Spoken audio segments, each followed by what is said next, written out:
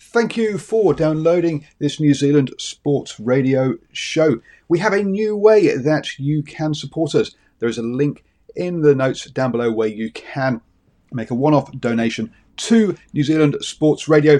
Thank you for support and enjoy the show.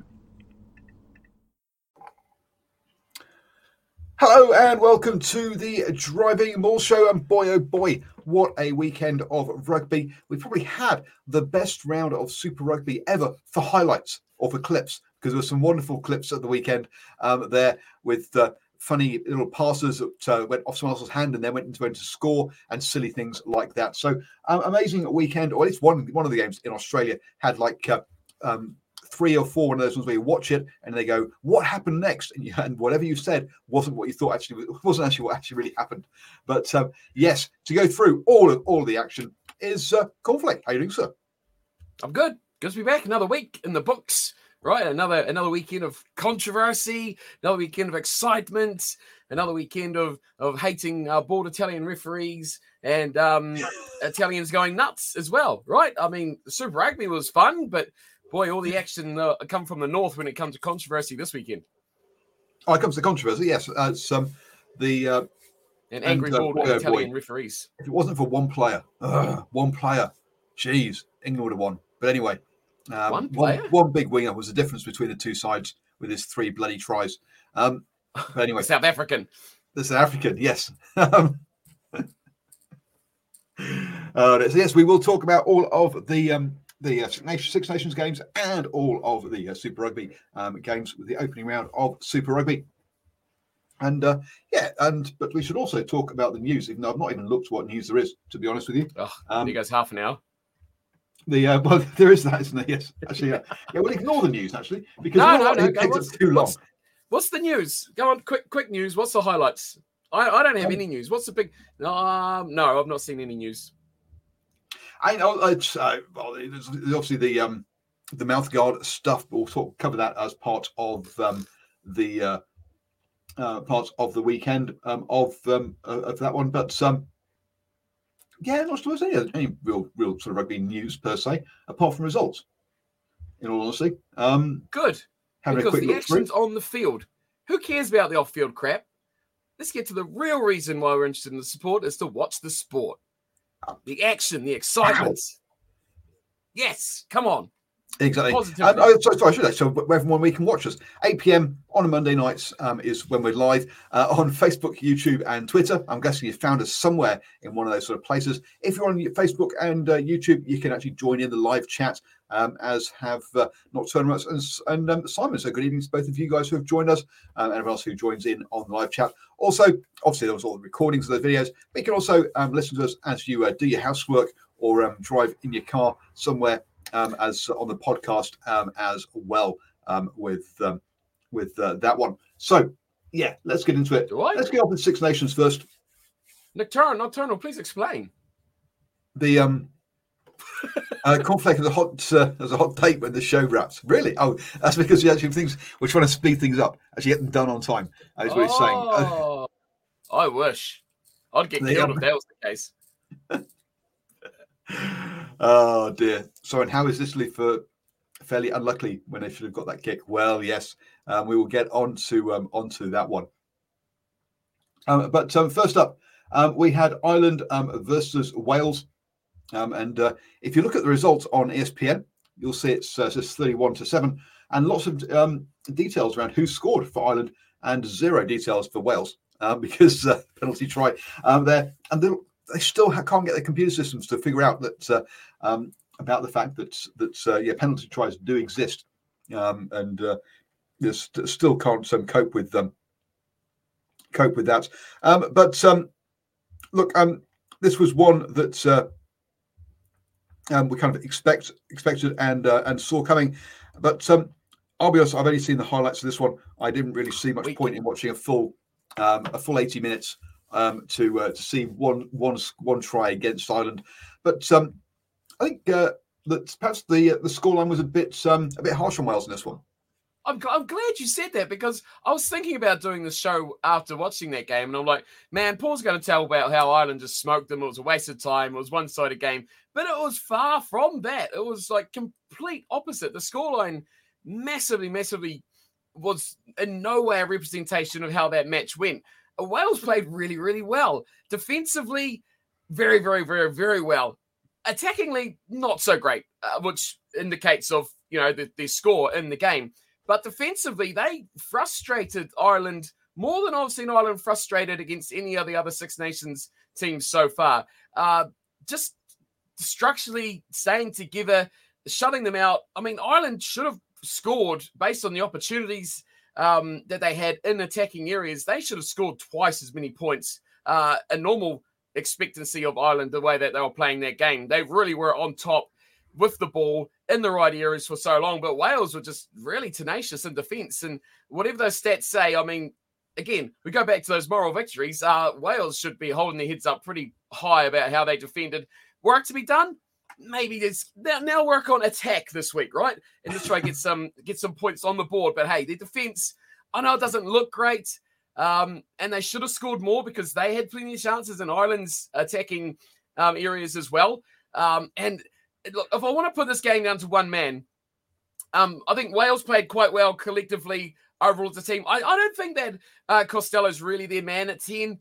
I just don't think he offers much in terms of an attacking threat for that side at all. But Wales played pretty well all around. None of their players, the Wainwright stood out, especially for them. But if I'm going to, for one guy, definitely that I thought was amazing, and there was more for Wales I want to pinpoint out as well later on. But Tide Byrne, oh man, look, he got a yellow card. He was one of the highest scoring people in the fantasy for Ireland as well. He just, for some ridiculous reason, this man just, he's in everything. He pushes the laws right to the limit. He is physical. He is determined. He never gives a millimeter, and he's a forefront.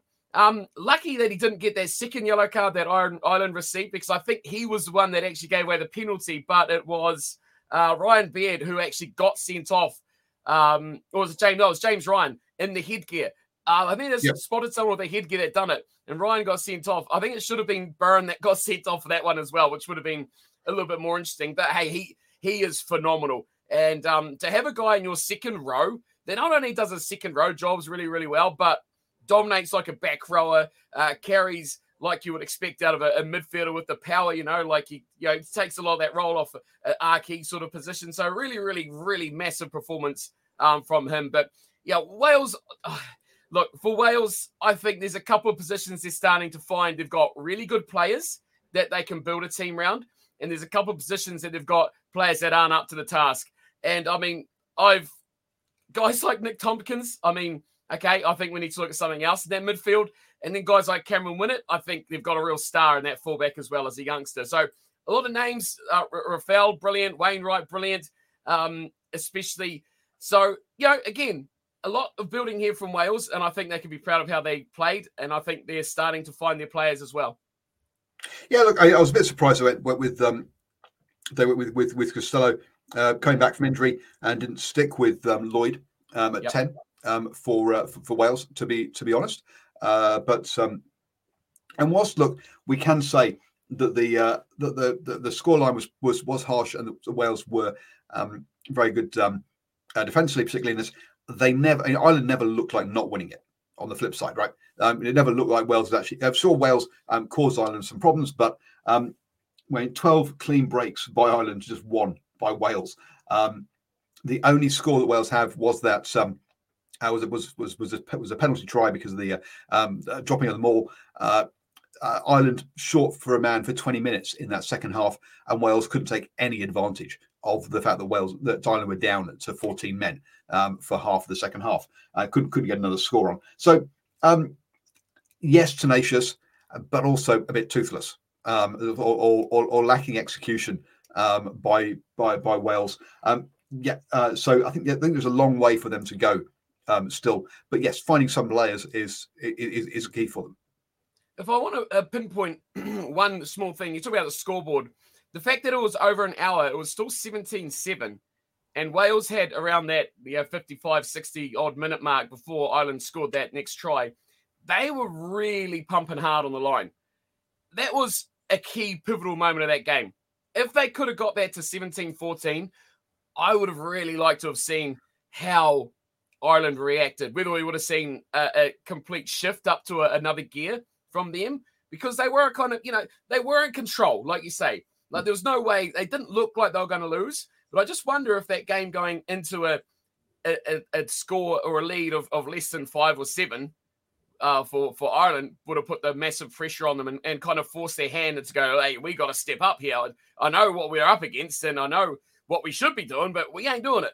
But when they had that 10-point buffer, they kind of just stuck it still in cruise control. I would have liked to have seen that Welsh try, 20 minutes to go, 3-point game. We thought this morning was a bit of a shocker. That could have been right up there as well.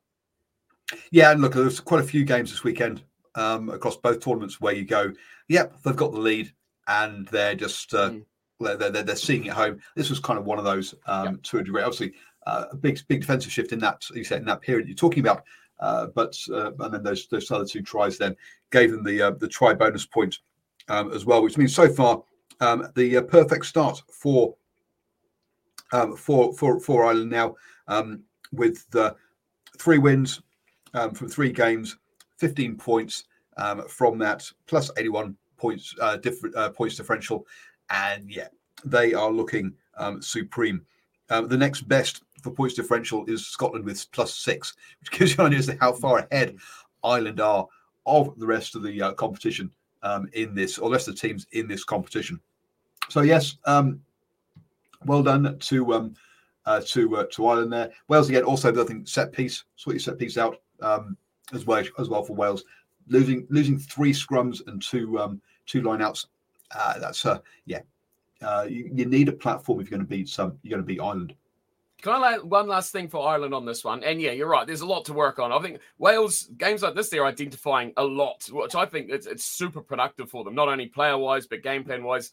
If anyone's learning the most, I think Wales are learning 3 times more than anyone else. But with Ireland, I mean, you mentioned that, how far ahead they are. But they've just played, arguably, the 2 weakest sides, right, in round 2 and 3 with Italy and now Wales on paper, right? They were really convincing. Well, maybe it doesn't look too convincing now looking back at it with France in round 1. But at the time, it was like, whoa, Ireland look good. And now they play the 2 lesser sides. They beat Italy really comfortably, but they didn't really pump them, did they? They looked a little bit average. And against Wales, again, for them, they didn't pump them as convincingly. Sure, scoreboard looked good, but I think in their own performance, in their minds, they're probably like, that wasn't our best game.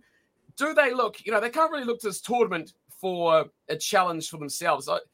How are they going to, in your mind, set about these last couple of rounds to improve themselves? Because they can't just go into these games going, look, guys, let's just head out and try to get 2-3 tries, like we've seen in Super Rugby, and just puddle our way forward. They want to test themselves here, and I don't think they're going to get it. Where does Ireland, do you think, get this mentally challenge themselves to better throughout the rest of the Six Nations? Oh, damn. Because I thought the way you were starting, I'm like, wow, what, you mean England got a chance next round there? It was kind of where you were going with that one. Look, I think they do have... that's what I mean, because they can get complacent. Yeah. So I kind of do mean that a bit. That's what I mean. They've got to mentally challenge themselves to get better. Whereas the last 2 games, sure, they've won easy, but they're kind of, they're just coasting a little bit. And it just feels, are they going to get a wake-up call from an opponent that's going to really shock them and they'll lose? Or are they going to, do you think, mentally, how can they stimulate themselves to actually find a challenge in the game to better themselves without having a shocking upset loss? Yeah, I think Crowley, look, he's still growing into that 10 role, isn't he? Is one of the first things he did in the Ireland game was to put Johnny Sexton on the big screen as he was in the crowd. Right, so straight away it's kind of like, oh look, we found the guy, so look, he's still got to go a long way to. And in fact, I think he's never lost in an Ireland jersey or something silly like that, which is kind of crazy. And you're thinking, well, he's not going to win he's not going to lose the next 2 either. Geez, this is how long is this run going to go for? I mean, Jason Ryan had a crazy start to his career where I think for the first year he didn't lose a game for either Leinster or Ireland or something stupid like that. It was like, so he went for a stupidly long amount of time in his professional career without a loss. Now, admittedly, playing for two of the top teams, one of the top three club teams in the world at the time, and so basically, yeah, they were going to win all of their URC games. They would only lose potentially the final of the European Cup kind of thing, and they didn't get to face the Crusaders. And then Ireland at the time, again, one of the top three sides in the world, and again, not having to face South Africa or New Zealand in the Six Nations. So I guess that could be part of the problem for Crowley is what does he do when the first time they're actually under pressure? Because he's probably never faced that as an Ireland player. I'm trying to think. I can't remember who they are, where they're going this summer for their summer tour. Always down to South Africa. So boy, oh boy, he is going to get he's right. That's the kind of thing, and I think that's how you keep yourself mentally fresh. Is guys, we've got two more games, and then we go play the world champions. Then we go play the guys who we should have been beating in the final, right? We should have been there. That's what we should have been. So let's go prove that if we'd got there, we'd have won it. So I think that's how you kind of, and then the game after that is the All Blacks in the first game in November. So I think the next three games after the Six Nations are plenty to keep the players focused. And I think that's what you do. You look forward to those ones and say, right, these are the building blocks we have to put in place in these next two games, so that when we go to South Africa, we're ready. And when we see the All Blacks in November, we're ready, because those are games that we want to win and show that we're the best in the world, even if we didn't turn up and do it in the actual Rugby World Cup. Moving on then, up to Murrayfield, where for the first time ever, and we are talking about the oldest and the international competition between two teams being well over 100 years that these guys have been playing each other, and Scotland have never won three back-to-back games against England, and for the first time ever they achieved it this weekend. So again, stats and history making for you. And this is a game that England did all the playing to win. They started well. Furbank went over and scored. And then what happens? Well, this big South African winger turns up and scores a try off a scrum on halfway, which you shouldn't be giving up a try on. And then on turnover ball, runs in from halfway, and then again when they kick, they got again another sort of broken field play where they kick and it gets charged down. So again, the kind of turnover ball goes out wide to Van der Vliet, and he scored. Not Van der Vliet, the other guy, Van der Merwe. Thank you. And he scores another one, and you're like, bloody hell! If it wasn't for him, England would have won this game. So I said well over 100 years. So yes, you're quite right. Close to 150 years probably for that match there. And have Ireland won a series in South Africa? They've won a game, but I don't think they've won a series down there from memory. But I'm sure we'll find out. That stat will be thrown around a lot in the run-up to that series. But it's only two games, not three, which is interesting. Anyway, draw. The draw one each. Yeah, it could be. England, all the play for Scotland to suddenly take a lead into half-time. And you're like, oh, geez, guys, what else can we do? And you could tell by the end of it, they were asking that question. What else can we do? We've run out of ideas. A horrible one to watch from that point of view as an England fan. Or are you going to tell me that actually England were thoroughly outplayed by the Scotland neighbours? No, I think England should have kicked more. No. Scotland kicked more than England, 24-32. Anyway, there you go. Oh no, that was just a cheap dig, that one. No, I agree with you. I reckon more drop goals. I said it at the time when we were watching at the end, that you take away those fortuitous sort of freakish chances that Van der Merwe was incredibly, as it was, able to convert into tries out of the game.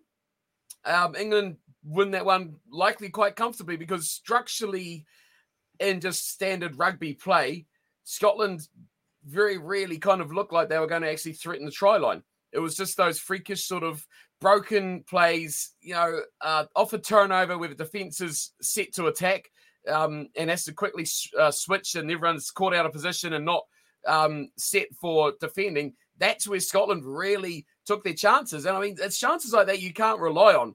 So although it's a brilliant result for Scotland, they played outstandingly well. It was a fairly entertaining game. Scotland can't look back at this and go, poof, we played well. It's like more like, we were bloody lucky to come away with that one because, we got one chap that just had an absolute belter and brilliantly, took the chances. Hugh Jones was the one that made the ultimate break at the start, wasn't it, for that first try? So, it was a fortuitous game. To be fair, it wasn't just the big winger. The other players did have decent games as well. Yeah, he got the finishes. Yeah, but still, it was all fortuitous plays or opportunities that they took on. But it's a good match. Hey, England actually played some decent sort of rugby. Guys in the back line, minus Elliot Daly, actually, got the ball and actually looked like doing something. I think they underutilized Ollie Lawrence big time. They used him as a decoy a lot rather than actually a ball carrier. But I think a number of players made a big difference for the side. I thought Redpath made a massive difference for Scotland when he came on. His ability just not break tackles, just slither through, like we used to call Conrad Smith, the snake, he used to do a similar sort of thing. And I thought, I mean, it's hard not to mention it, but Fao Aboso, man. I mean, we only saw him about 8 minutes, but man, how does he not start? He would fit so well as a guy. We talked about this with Super Rugby last week, give him the ball. He's got the acceleration, he's got the agility, he's got the power, he's got the pace to just make something happen. He can beat a guy. One-on-one, he can beat a guy. And I mean, that creates a line break, creates opportunities, startles defenses, and that's what you need. Elliot Daly just to thump the ball away. Nah, no thanks. I mean, look at guys like that and the impact they can have. Just does change it. Yeah, a good, fun, better than expected matchup. And it was good to see Scotland actually held their head a little bit. They didn't fall apart. They didn't drop off later in that game. I think both sides kept their intensity and their performance level at a minimum. They didn't drop off. They got better in patches, but they never really completely fell away from their performance level. So it was a pretty good, decent, high-quality matchup, I thought. Yeah, look, I mean, England, their own worst enemy in this one to a certain degree. Look, 22 turnovers to 14.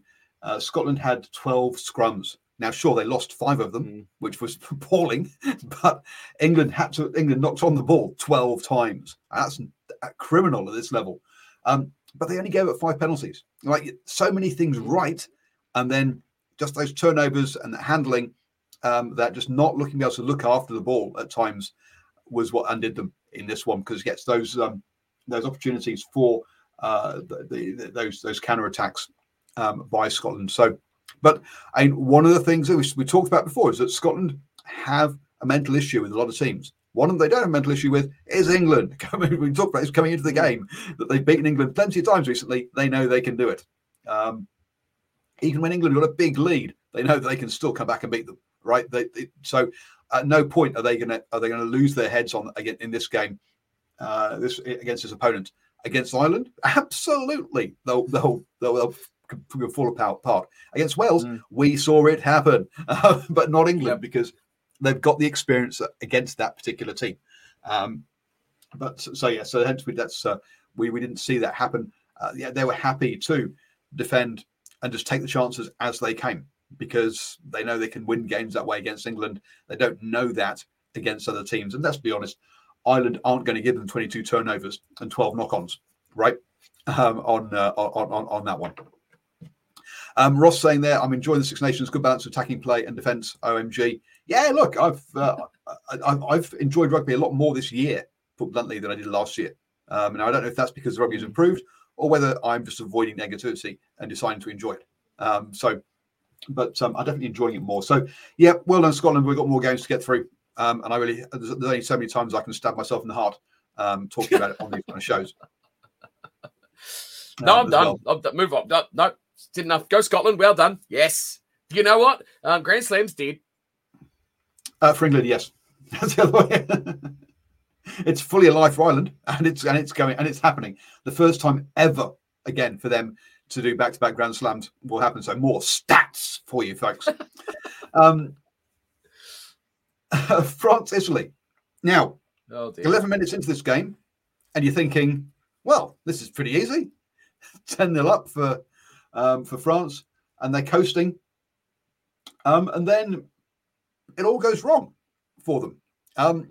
They just can't score for like pretty much the next hour. I mean, they made they did get one extra penalty at some point. I think that was just after half time, wasn't it? They couldn't score again for the next half hour in the first half. They score a penalty early on in the second half, and then for the next 35 minutes, don't score again. Even with the red card in there, that is pretty criminal for a side of the quality we're talking about with France. Remember, we're talking about a side here that people were backing to win the Rugby World Cup, that I lost money on because they didn't win the Rugby World Cup last year. So to go that length of time without scoring points is just criminal for a side of this quality. Look, hat tip to Italy. I'll be honest, I've only seen the highlights, so I'm not actually seeing the full game. But hat tip to Italy. Actually, they just kept playing and kept themselves in this one. They could so easily, especially in that first, as I say, 14 minutes, whatever it was, first quarter, they could really have just gone into their shells and gone, oh God, it's another night at the office. But no, they kept on playing. Again, look, they've got their weaknesses, losing 4 of their own scrums as well. And not to be able to kick that one kick, that would have been another famous victory. But yeah, you've got to say your hat tip to them. Actually, they just kept in this one. They didn't get they didn't lose their heads against a team that everyone basically didn't give them the chance to beat. Yeah, well, we kind of said about Italy previously, haven't we? And most of this tournament, really, they've never really completely shut up shop and fallen off their tree and just completely gone home before the game's finished. They've always kind of, whether it be their own sort of tempo or their own sort of plan they've got, that maybe aside from the game or the result, if they're getting pumped, but even against Ireland, the scoreline suggested, much like did for Wales, that they got completely tipped up and stole all their lunch money and went home with nothing in their back pocket. But they still performed, and I think developed and produced at their own sort of level, for what they can sort of look to do at a result from that. So gone are the days where they're just going to lie down and roll over for you, because for them, sure, they may lose by 30 points, but then come away with a couple of tries, or, if they can go, again, that long period where defensively they were sound and are managing to shut another team out, it's positives and plus, and it's development for their game. So I think they're actually starting to play with a little bit of a plan as to what they want to achieve from their games. And that kind of looks as to how they play as well when the match wears out. I thought, seeing that try and an early penalty go down so early, I was like, this doesn't look good. And hey, France, maybe they're back. And then maybe France are the ones that got this lunch money stolen and they went home early because, boy, they just... something is just, who was I said that, just not right with them. They're missing something. I don't buy into the whole, it's all Dupont. It's all about Dupont. And now they've lost Dupont. They've gone to complete shambles. It's not that. A scrum half doesn't help you line out. A scrum half doesn't help, what your outside backs do, when they're 4 or 5 passes down the line or when he's buried in a ruck. He has an impact. He has a threat. He has a way of manipulating defenders and opening for his teammates, but the talent is still vastly there. There's no shortage of talent in that team, but to just produce so little for 70 minutes of that game is almost criminal, really. It really is. And again, for me, the Italians, I talk about moral victories every time on the show. They are the ones probably absolutely distraught that they didn't come away with a 16-13 win, but man, oh man, they should be pretty damn proud of how they played. And they, much like Wales, they learn a lot. And they've got depth as well. To see a team like, they've got X and Y and Z missing, and here comes, A, B, and C, and bang, they perform. It really is a massive changer for them. So really impressed with a lot of players. Minicello, for me, coming in on that right wing, I thought he had a storming game for the Italians. And, like the usual suspects, the Capazzos as well, were outstanding. But man, I can't put it on France, man. The red card for Downsy, I mean, that sums up his whole Six Nations, doesn't it? He's been majorly average. But yeah, well played, Italy. France, I don't know, man. I don't know. You've got troubles. And is it personnel? Is it a game plan? I mean, it seems like it's a lot. Yeah, and France have to go away to Wales. And Wales will be looking at this one now, going, bloody hell! Yeah. If Italy can do that, we can do something here, boys. Let's go. Now Italy have actually got a better attack than Wales, but Wales probably got better defence than Italy. So there is going to be that problem there of can Wales actually just score enough points? They can stop France from scoring points, absolutely. If Italy can keep it to 13, then I don't see why Wales should be able to do that as well. But as you say, yeah, Dante, look, and if everyone goes, oh, yeah, but it was just an accidental head clash. Sorry, we all know if you go in, if you don't bend your hips and actually go tackle and actually tackle low, then you're opening yourself up for this kind of thing. The whole point of trying to get people to tackle low is that they're trying to get the heads out of the same space, right? You have the attacker's head at one height, the defender's head at the other height, then they're not going to hit each other. And it's the defender's responsibility to get down. And he didn't. He went in high. Sure, his shoulder didn't hit or his arm didn't hit him in the head. But he went in with his head high, and that can happen. It's reckless. It's dangerous. Both of them were sparked after it. Neither of them were in a good space at all. So yeah, sorry, but no, I've got no problem with that part of refereeing. I've got no problem with most of the refereeing this weekend. A little bit perhaps at the end of this game, where the referee didn't keep control of France. Look, it's a penalty. You have to stand back 10, and you have to stand still. Encroaching like that and going keep.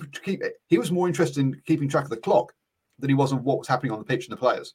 Right, that clock should have been stopped or reset, and the players should have been sent back, and the guy should be allowed to take a proper run up, a proper kick within the proper time, rather than all that charging. Now, I don't know if the laws allow the referee to do that, to reset the clock and send them all back.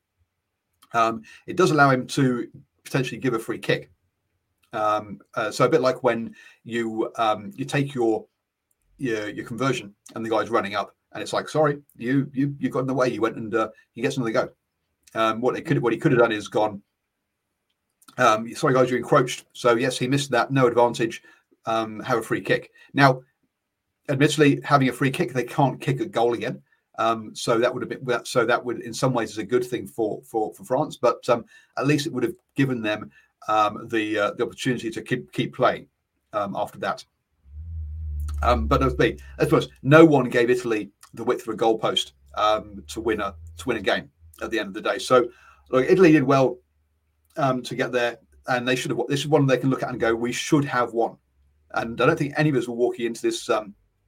Nocturnal Right says new penalty awarded. Sorry, no, but that's not the laws, unfortunately. So the referee can't do that on that one in that case. You can't give a free kick. If you got a free kick for charging a penalty, I'm charging every penalty, because you are literally nullifying the chance of giving away 3 points to giving a team the option to kick for touch that gives you the line out. Because a free kick, you don't get a line out back or a tap. No. I mean, I'm charging every penalty. Every single penalty, because you're getting carded. Then you're getting carded and sent off. But but you know what I'm saying, though, right? Yeah, that's what I'm saying. Because you're going to nullify that 3 points. You're getting the option to trade up someone taking a penalty 3 for a free kick. That's not a fair trade. I think you should just stop. You'll bugger the hell off, or you're getting sent off. Anyone moves, it's an instant yellow. Reset the clock. Reset your kick. Start everyone from fresh. Anyone moves, literally their arse muscle, it's a card. And have another go. That water boy that was on the field, so someone mentioned that as well, or the water man, whatever the hell he was, water person. Yep. Get out of here. Literally, the game is ending in about 6 seconds. They don't need a drink. They're not going to get standing still for 6 seconds. Sorry, you can bugger off as well and reset, or like you said, take the kick, if it's missed or we took too long, okay, start again, have a re-go. Free kick for me is nowhere near it at all. So, that was poor. That was probably the worst referee thing, but I feel like the Italian was a bit out of his depth too in the opening game between Ireland and Wales. I kind of feel like they assigned that game being like, who's going to get smashed the most out of Scotland and England and Ireland or Wales? Because he can't referee Italy, clearly. Yep. Oh, Wales won't touch Ireland. He wasn't bad, but I just feel like some calls he made, he was just struggling to keep up and struggling to make his decisions in time. He kind of looked like he's a bit rushed and just made calls, just to get a call, right? Because he knew he had to make some call. So, hey, we spoke about this in the opening game, right? How do you get experience? You play in these games. So, sure, you'd only done about 6 or 8 URC games, I think, before this. So, yeah, not a massive experience, but you've got to get to games to play the games. And unfortunately, he wasn't biased. I just think he missed a lot of things that maybe more experienced referee would have picked up, or he ruled them kind of a bit inconsistently with what other things he was saying. But I don't think he was biased. Definitely not. So what do you say? Fairly unfair. A question from Ross. Did the smart mouth guard register for the Italian player high tackled by Dante? I have no idea when. They're not giving us indication as to when. They were both covered in blood. They both went off. Sure, but but we don't know whether they went off because they're covered in blood, or someone watched it, or we don't know what the technology said. Now, look, is the technology perfect? No, it's new. Is the technology a step in the right direction? Absolutely. Will it be perfect? No. There will be issues around it and improving it, but players signing off and going, oh, what's going on, or post-match interviews of, I'm not sure we should be doing that. It should send us off, Mr. Scott Barrett. No, except look, yes, it's for our safety. It's doing the right thing. We're heading in the right direction. There will be issues when it's happening, when it's new, and those will be ironed out. I'm fully behind these gum shields, and I think they're a good step in the right direction. So here you go. Just if you want to be a real rule stickler, I noticed that Nocturnal asks what the actual sanction is for not standing still. So the actual laws of the game for a penalty goal, if a team indicates to the referee they intend to kick a goal, they must kick a goal, blah, blah, blah, blah. The opposing team must stand still with their hands by their sides from the time the kicker starts to approach to kick until the ball is kicked. Further down, it does say if the opposing team infringes while the kick is being taken, but the kick is successful, the goal stands and a further penalty is not awarded. If the kick is unsuccessful, the non-offending team is awarded a penalty 10 meters in front of the original mark. That's law. Okay.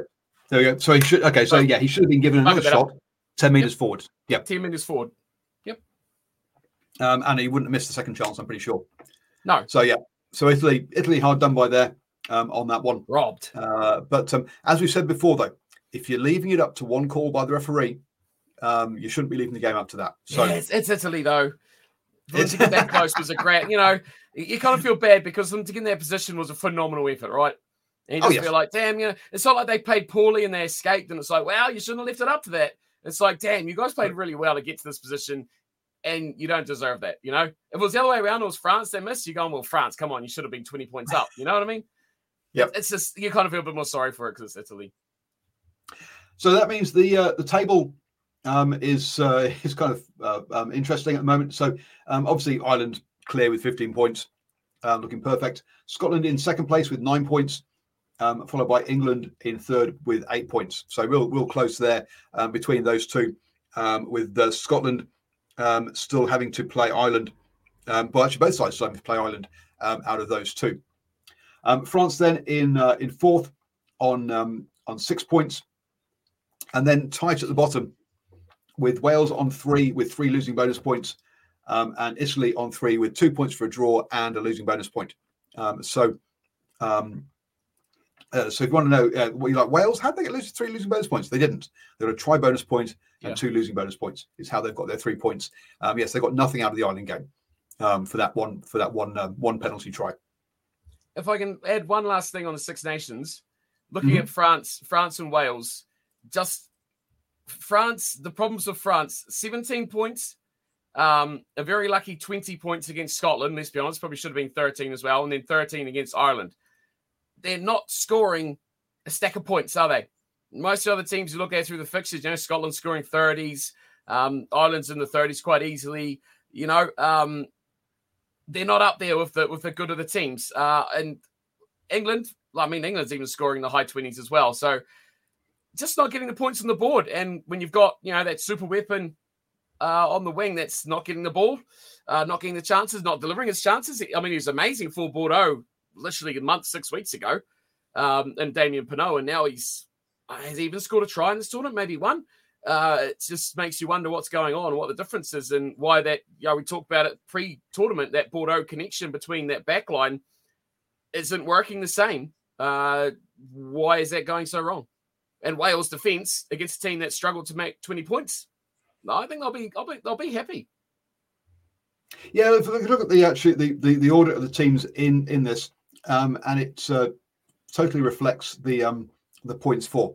Ireland have scored 105, Scotland 73, England 64, France 50, Wales 47, Italy 37. Right, it's the order in the table is the exact same as the order of points scored, not points against, because that mixes things up. But points for is what's deciding it. And at the end of the day, that's what we want, isn't it? Attacking teams, or teams that have got a good scoring points, to get rewarded and to be further up the table. So from that point of view, it's working. Not much to fix here, he says, around that side of things on Six Nations, apart from when during the year it's played. But never mind, we won't go there. And by the way, my $1 on Italy at 16-1 didn't quite come off. Money back. Close. Come so on. Close. Money back. Come on. No, didn't get my money back or anything. So yeah, very close. Moving on then to the Super Rugby, and it kicked off with a cracking matchup of the Chiefs versus the Crusaders, and lots of people walking out of this one going, "Oh, it's typical. The Crusaders always start slowly," and using those kind of cliches. Now, facts for you. Stat. Here is a list of all of the opening games that the Crusaders have ever had every year. If we look at Vince Stewart, not very good there, but then again, he came 12th overall and lost his opening game. Who is Vince Stewart? No idea. No, neither. If you look at the names of the head coaches for the Crusaders, and you go, yeah, Vince Stewart, who? Wayne Smith, know him. Robbie Deans, hey, he's pretty good. Todd Blackadder, okay, recognise him, but yeah. know the name, trash coach. You know the name. Scott Robertson, yeah, pretty good. Rob Penny, you've got some living up to do. Let's be honest. To be in that company is pretty impressive. So Wayne Smith, three seasons, 2 wins and 1 loss, and 2 championships. Vance Stewart, I know Vance Stewart. Yes, okay, I know Vance that name. Stewart. Oh, sorry. There's been some autocorrect has happened in my copy and paste. Sorry, guys. Now I'm on it. Typing in. So Wayne Smith, Vance Stewart. I'll take that. 2 wins, 1 loss from his starts. Robbie Deans, in his seasons, 5 wins, 4 losses. So again, slightly better than worse. Scott Robertson, 6 wins, 1 loss. Because Scott Robertson's Crusaders were such slow starters, they only ever lost 1 opening game. It's all about just that 2011 through to 2016 under Todd Blackadder. Even Todd Blackadder won his first 2 opening games in the first years, but then went 5 losses to 1 win. And everyone's building their entire thing around, the Crusaders start slowly on 6 years of their existence. Now, relatively recent 6 years, admittedly. And to be fair, in those 6 years, they did make 2 finals and 2 semi-finals. They didn't win anything, obviously, because Todd Blackadder is the worst coach ever for the Crusaders so far. But still, they did get to 2 finals in those situations. So to me, look, this idea of them being slow starters is bullshit. At the end of the day, to quote my to quote France Tomaso from the cycling podcast, which I listened to. So there we go. So let's just get that out of the way. First off, Faihaki, first half rubbish, and second half much better. Yes, I was thinking the first half, what the hell? He's having a horrible game. Then comes back and scores a try and looks really good for them.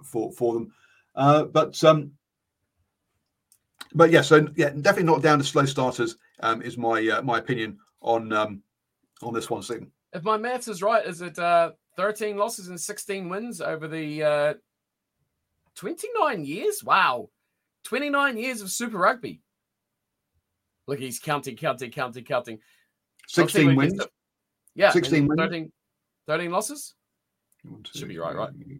Anyway, Chiefs first half, brilliant, outstanding, exciting. They looked really good. But I think the Chiefs played what we kind of expected, right? They played well. And they delivered. I think the big thing about this game was the Crusaders, how poor they were in that first half.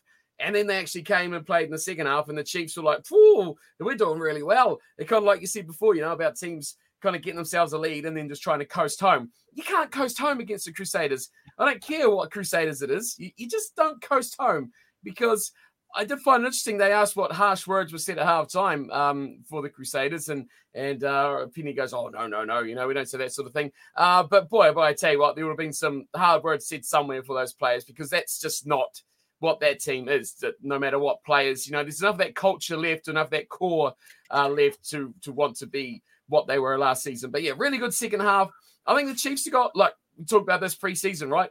Injury concerns, long season. Already, like, I've not seen anything about Damon McKenzie yet, and I think a lot of their season is going to pivot on him. First half was good. I was going to say that was the one that actually the second half, Damon McKenzie goes off for 44 minutes, and funnily enough, that's when they go wrong. The headline in stuff is that the Chiefs breathe sigh of relief with Damon McKenzie cleared of serious injury. So is he out for weeks, or is he going to be fine this weekend? I haven't actually read it yet as to what it was, but yeah. So he came off due to a rib injury, apparently, which is what happens when Levi Amua hits you. funnily enough, but Clayton, he got a good one on him, and he's hurting. No point breaking in this early. Get no shit, Sherlock. So they think it's just a bruising and nothing more. So he'll hopefully be back pretty soon, if not straight away. I think there's a little bit more about that than just him, though. I think they lost. I think Chiefs lost direction in their attack, but I think that the Crusaders certainly showed up a lot more. But the Chiefs did lax off a bit. They just looked to roll home really with it. And, I just don't think you can afford to do that. I am concerned with the Crusaders about how they're going to play. They looked very reluctant to use any sort of backline weapons, didn't they? Levi Amua. One touch in the first half, which he knocked on. Very few touches in the second half, then subbed for Ryan Crotty. I mean, this is 2024, not 2014, which is just, bizarre that they think that might be their answer to the midfield, especially when you're a team trailing and you want to attack to score. You want weapons on the field. If they were leading by 10 and they had half an hour to go, I could understand a Ryan Crotty sub more, because, they're going to experience defensiveness and, leadership.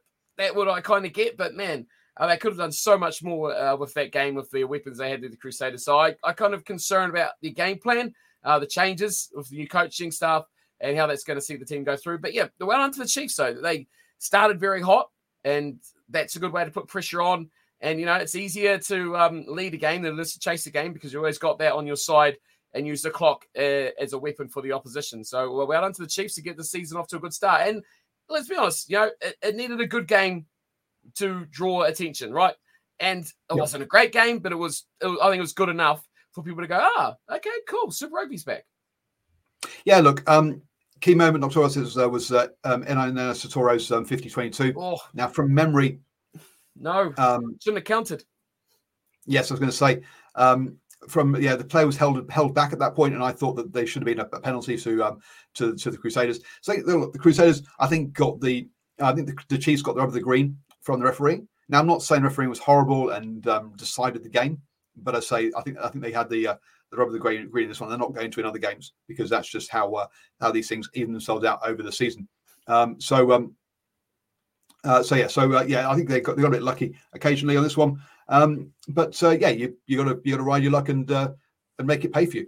And they did that. So there you go. Josh Ioane was good after an early error. Yeah, we're going to. It's I'm not confident with Josh Ioane as the backup for Dan McKenzie. I think there's a massive drop off there. Perhaps one of the biggest drop offs.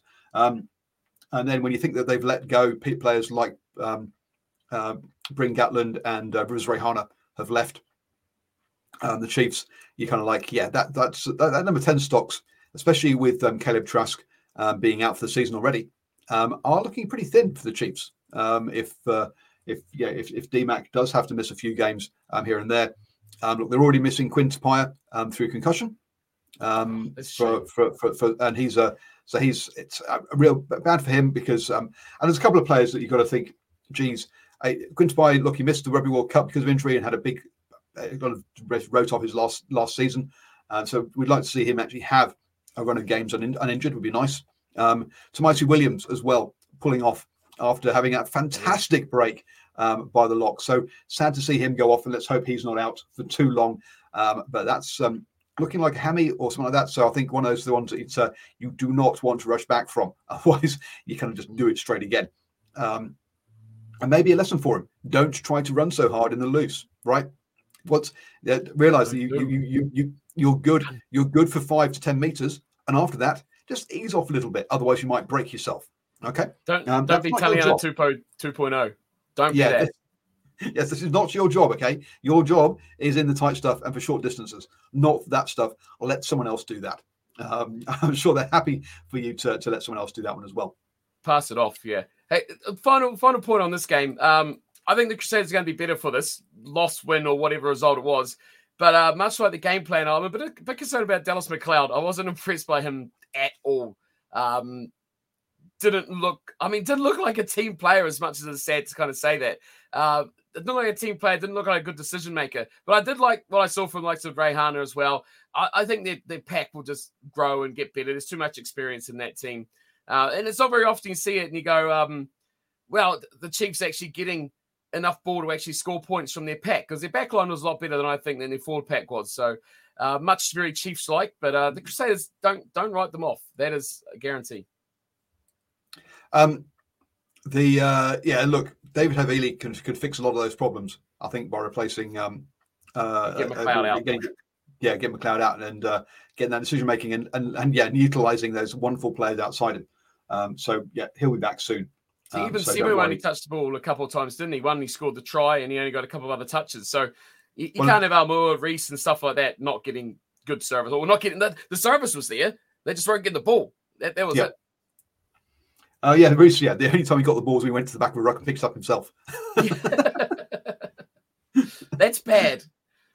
That's not good. It's not good. Actually, another one. Going back to that point about we didn't read the right attacks at half time. That I think shows you that the players were disappointed in themselves, right? And that actually they didn't need to have the right attack read to them because they knew that they weren't good enough. And when you've got that self-policing in a squad, that's really good and makes coaching a hell of a lot easier when you don't have to be the one shouting at them, telling you you've done something wrong. It's like, yeah, coach, sorry, we know we did it wrong. Please tell us how to fix it. Right, the way you fix it is this, isn't this? I don't have to rip a new arsehole in you first. Before you realise you're doing it wrong. So I think that's actually a good sign for the Crusaders. Yeah. Experience core. Yep. Next up then, the Melbourne Rebels versus the Brumbies. Clearly not the same kind of headline act as the first game, but a lot more running rugby in this one, amazingly enough. 572 metres by the Rebels and 604 by the Brumbies. Now, admittedly, that did go along with 64 missed tackles in this game, which is a crazy number. The Brumbies, who won it, missed 42 tackles, and they still won this game 30-3. I mean, that is crazy on that one. Dr. Wright's awful game. Good was Olasio, Toole, and Kale. Look, at the end of the day, what did the Brumbies have to do? Give it to Toole twice. Get a lead, and then just cruise home at the end of the day. I don't think we learned much about the Brumbies in this one, apart from the fact that they're not a killer team with the foot in the throat. Otherwise, this one would have blown right out. So the as not sure as Brumbies didn't actually play that well. They didn't need to. They played to the level of the opposition, right? They got themselves ahead and then just did the Big Brother thing, hold the hand out, and Big Brother swinging away, and they go, yes, whatever, and finish it off because the Rebels, their only score was a penalty, and you kind of like, you're so far behind already. You're taking that 3 to make sure you don't get 0, aren't you? You're not trying to get any points here. It's like, okay, we don't want to be zeroed, folks. Put it over while we've got a chance, please. So yes, Rebels. Look, everything about the moment about the Rebels is negative. Let's be honest. And I think it must be hard being a player there. So I don't think it's all on the players and all on the coaches. There's an awful lot of stuff behind the scenes, not making it easy for them. It'd be nice to see something better from the Rebels, but with all that going on behind the scenes, I'm not sure we'll see that. Jeez, I was about to literally reading the mind of me, Simon. I was about to mention that the crowd was pretty poor in Melbourne as well, heading for the big super round there this weekend. But look, you talk about how good it was to see Lolosio playing well, and the contrast was how bad Carter Gordon was, because boy oh boy, he was really, really, really bad. And I look at that team, and I kind of mentioned it before the game. On paper, they look like they should be decent enough, but I feel so sorry. Andrew Callaway, as that game went on, Andrew Callaway did more and more, and he was getting the ball more and more and demanding the ball, because the rest of the team just weren't even making any sort of inroads or any sort of, I can't say effort because that's probably a bit too harsh, but they just didn't seem to be able to push their way through on attack or make any incisions into the defensive line at all, whereas Callaway was. But he was very much the lone soldier out there, which is a real shame to see him. And Rob Leoto, I thought Rob Leoto, again, carried a lot of ball, made a lot of hard meters. But often, he makes the meter carrying 3 guys for 5, but there's no one else there with him. And so he's under pressure carrying the ball. He's under pressure at the breakdown. He's under pressure to recycle. And it's just like, man, help the guy out. You're not a bunch of slackers here. You're fully good players, but one man that did cop it, though, Jack Maunder, he copped it, man. Not a great game, but, man, the Stan Sport guys gave him absolute stick. Halftime interview telling him how he was playing poorly, not keeping up the speed of the game, should be box kicking more. And it's like, are the coaches or the commentators out here? And then literally the second half, absolutely ripping the guy to shreds. Good game or bad game. It's... Sure, criticize his plays, but I don't think you really saw him out there telling how he's playing and stuff like that in a halftime interview. I thought that was a little bit too far from them there. But yeah, he was. Look, it's easy to look bad when you're in a bad team, but maybe Carter Gordon will be looking back and saying, "Hey, am I not getting the ball?" He didn't like passing long. He liked keeping short, and his work to the breakdown was a bit slow as well. So it's easy to be critical of him, but man, they really did lay into him there. On the commentary crew, which I kind of felt sorry for him, but couldn't disagree. Yeah. So look, I think we're going to need to learn a lot more about the Brumbies over the next few weeks than this. Because a lot of us have the Brumbies down as being definitely the best team in Australia, the one Australian team that can potentially go deep into the final series. So yeah, we need to learn a lot more about them than we did in this game. Against the Rebels, because the Rebels showed us that they are a bottom 3 team, we'll see them down there, and they won't be troubling the finals at all, as they're all searching around for new contracts to sign. And Tupou will be in the hospital. He ain't lasting the season. There's no way that guy is lasting the season. Yeah, look, he clearly had some sort of injury and didn't want to be out there, did he? After that, he's gone like, I've got a hit. I don't want to really break myself. Hand, properly. Wasn't it? Yeah, something like that. So he really wasn't. He wasn't happy out there. But did continue. So we want to see a bit better from him. Now look, it's tough your first game back after a big injury. So look, I'm not going to judge him and his entire season off this one game. It's going to be tough doing that and tough regaining your confidence in a side that's not winning. which is what he's Oh, going to for be sure. doing. I just think that his body, I just struggle to see his body holding up. It's just the last 2 years has just been such a struggle for him. It's one injury after another. And, it's not him. There could be something to do with how he prepares or whatever. I don't know. But it's nothing to do with his performances. You wonder if he's going to make it. It's not a personality point you're making. It's a physical point you're making. Yeah. And I'm not, it's kind of upsetting to see because he's such a good player. And you want to see him out there doing, pulling his hamstring like Tamaiti Williams does, runs like that. That's what we know and what we want to see from him. And it's just sad because he not only can he can't get the confidence and the fitness to get up to his good game, and he's just kind of plodding around trying to find it. Yep. So not much to learn from that game, apart from the fact that we know that the Super Round next weekend will be a failure for as far as fans go. But I think we knew that looking at what happened last year in Melbourne. But look, the Melbourne government paid the money, and that's why they get Super Round at the end of the day, because they're willing to stump at the cash. Now, this is the typical rugby thing of short-term cash to plug holes rather than long-term planning as to how we can get actually big crowds and sell out stadiums every weekend, which is what we should be doing as the only bloody show in town in New Zealand, right? What else have you got to do on a Saturday night in Dunedin or in Hamilton? Look, there isn't a lot of other there isn't a lot of other big shows in town, right? There's no other big sporting events to compete with. You are the big sporting event. So everybody who likes sport should be there. And you're failing to do that at the end of the day. So, yes. Now, I admit, look, in Australia, particularly in Sydney and Melbourne, it's a bit different, right? There are other shows in town. Canberra, not so much so. Canberra's not your hip and happening place so much. I'm sorry, Simon, but Dunedin does have the Otago Nuggets later in the month.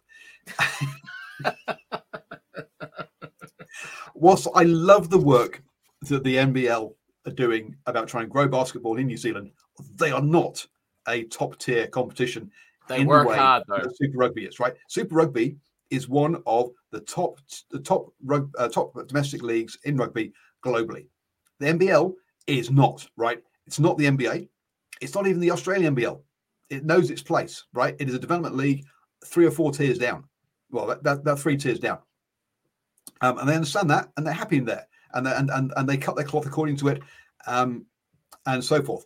To say they're a challenger to a Highlanders game is actually not a is not actually they shouldn't be. According to Sky, NBL games have had higher TV audiences than selected Super Rugby matches last year. Well, okay, if you're going to do a midnight game between the Force and the Rebels, of course you're going to have a better audience than that, right? I'm sorry, but yes, if you want to select Super Rugby matches, you can select Super Rugby matches that will have a low turnout. Playing games that kick off at midnight and finish at 2:00 in the morning, you're not going to get a good audience for that, folks, because people are asleep, right? So look, you're going to find those, but yeah, no, the Nuggets should not be challenging the Highlanders for attendance.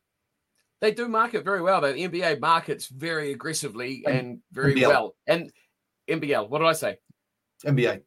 Oh, NBL. The NBL, sorry, does market very well. It pushes, right? It's out there. You know it's on. You know it's starting. You know who the teams are playing. Because they are a lower tier, they want to improve. That's what I think the problem with rugby is like, oh, we're top. You should know when the tournament's starting. You should know when your games are on. Well, I don't have to tell you. And they do really well to fill their little stadiums, and people know when they're on. They distribute tickets. They give out free tickets. It's very easy to get an NBL free ticket to a Sharks game down here. I can tell you that much for free. Businesses give them away all the time. So they market very, very, very well, and they fill stadiums. They do it well. They should be in charge of rugby. Look, don't be wrong. I say, wonderful league, run very, very well. But it shouldn't be competing with Super Rugby. It shouldn't. Super Rugby should not be seeing it as a competitor. the Highlanders should not be worrying, oh God, we've got a clash with Otago Nuggets this weekend. We might not get a turnout. Sorry, that should not be a concern. Shouldn't. It might be, unfortunately, for them, but it shouldn't be. It shouldn't. The Otago Nuggets have maybe a 5,000 seater stadium. I mean, it's whereas Forsyth Bar is 30,000. I mean, they cut it all down there in the open one end, so it's probably only. Well, it should be. But the size of the venue they're playing in is light years difference, right? Oh yeah. So yes.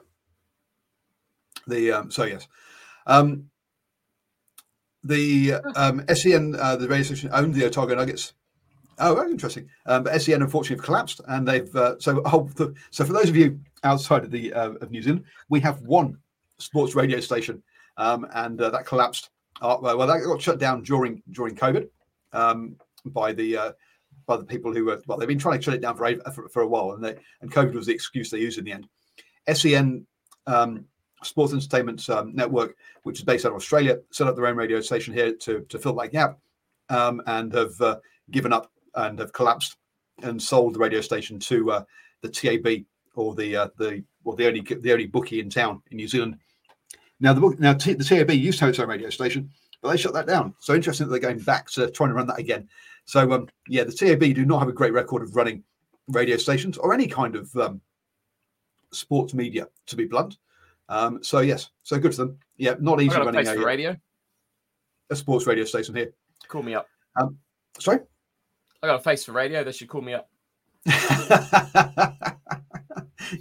If you want to fill your radio from 1 o'clock in the morning till 5, we'll talk for 4 hours about sport every night if you want us to. I can talk to myself for hours and someone else. Yeah. Yeah, what did we did about 5 hours on a Saturday night, didn't we? We did actually. Yes. So folks, if you are looking for someone to accompany you to watch your rugby at the weekends, then check out Call Flake's channel. I'll be popping on for as many as I can. So I was supposed to pop on for the England-Scotland game, but I just wasn't awake enough to talk. So sorry about that, folks. But we did do the Chiefs Crusaders game and the Rebels the Brumbies game. But then decided, that we weren't going to bother with the Hurricanes. It's the Hurricanes game. No, we did the other ones round. We did the Reds and the Waratahs, and we did the Highlanders and Moana. Oh, sorry. Yes, we did Saturday, not Friday. My bad. Yes, we did. Doing Six Nations for sure, Simon. Yeah, we did. Yeah, did Saturday night games this weekend, just gone. So yeah, we'll be doing at least one night each weekend of Super Rugby. With Six Nations not on this weekend, we might be doing some more. We'll see. But Six Nations is 3 a.m. They're the hard ones.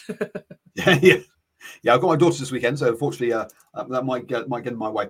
Anyway, next up, Western Forces, the Hurricanes. Again, one that another one that kicks off midnight. Knew what was going to happen, and therefore watched highlights. Didn't actually watch this one.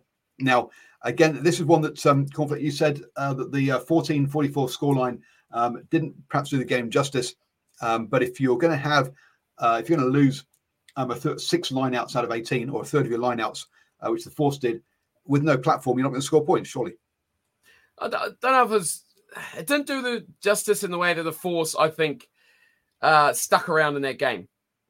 So they were gone, right? Game was over, they were gone pretty early on out of this matchup. But I was just impressed with the way they actually stuck around and fought back and got those couple of tries at the end of the game.